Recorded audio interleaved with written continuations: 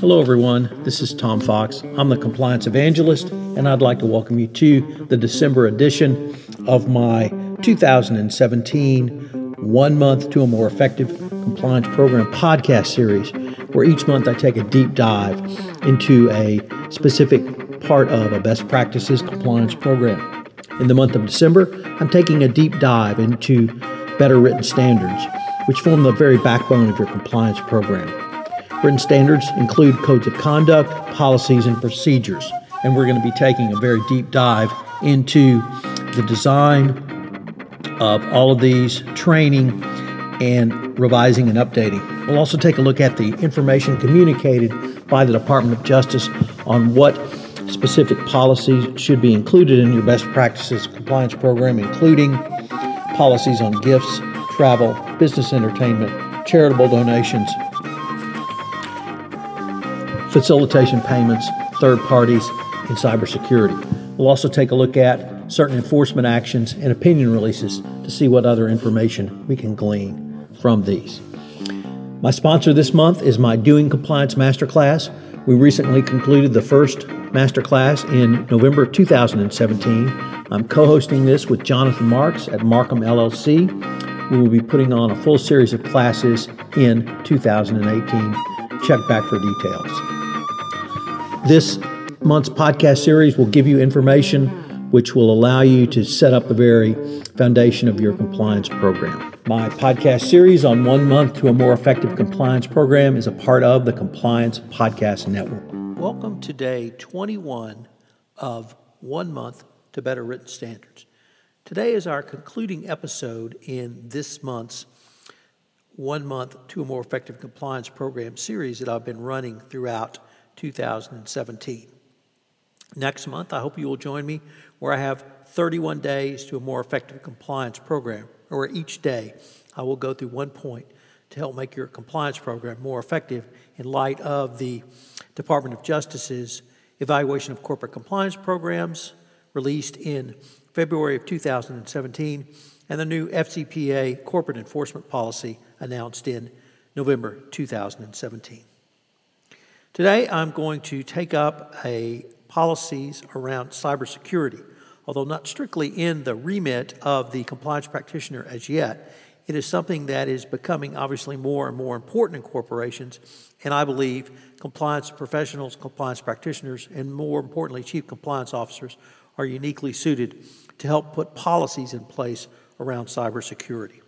I'll also have a month-end wrap-up of 1 month to better written standards. So what about policy on cybersecurity? Well, here we get to look to the New York's Department of Financial Services, which is issued the first state-level regulations on cybersecurity for financial institutions. They became effective on March 1, 2017.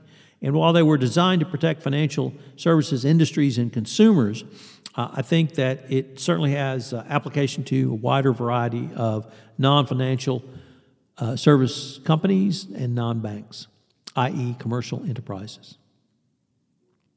So your overall policy is should be designed to meet 4 goals: detect a cybersecurity event, respond to or identify detected cybersecurity events to mitigate any negative effects, and to recover from cybersecurity events and restore normal operations and fulfill any applicable regulatory obligations. There should be a written policy approved by your board of directors for cybersecurity, and it must be based on a risk assessment taking into effect the following considerations: information security, data governance and classification, asset inventory and device management, access control, identity management, business continuity and discovery planning and resources, systems operations and availability concerns, system and network security, system and network monitoring, systems and application development and quality assurance, physical security and internal controls, vendor and third-party management, and risk assessment and industry response. So with regard to cybersecurity, you need to think about these and consider how you're going to move forward. So this episode today concludes our 1 month series to to better written standards. We've taken a look at the role of senior management in written standards. Certainly, written standards include a variety of written documents, your code of conduct, policies and procedures. We did not touch upon internal controls because we devoted an entire month to internal controls, but they're also written standards. We talked about designing your code of conduct, policies and procedures, and revising them, and also training on them. Then we went through several of the different specific areas listed under the FCPA, which the government believes you should have policies and procedures on.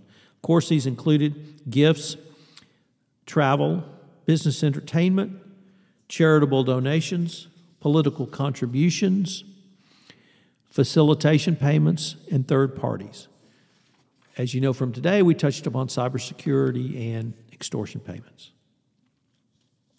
From this series, or from this month, I think you understand that written standards are really the backbone of your compliance program.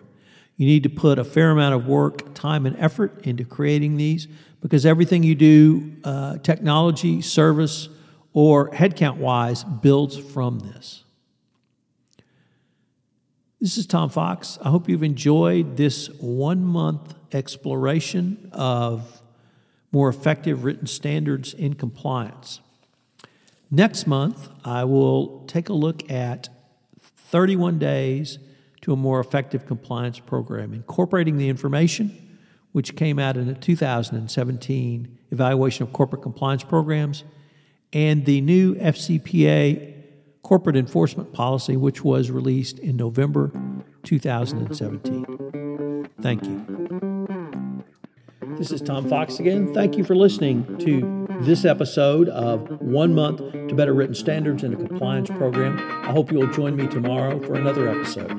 If you have listened to this podcast on iTunes, I would ask that you would rate our podcast, as it would help in our rankings and also help get the word out about the only daily podcast which will give you a hint or tip to improve your compliance program.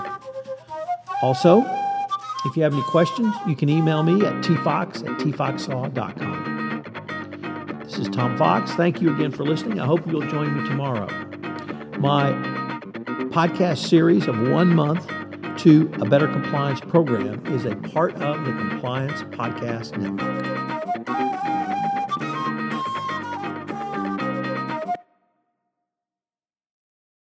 This podcast is a part of the C-Suite Radio Network. For more top business podcasts, visit c-suiteradio.com.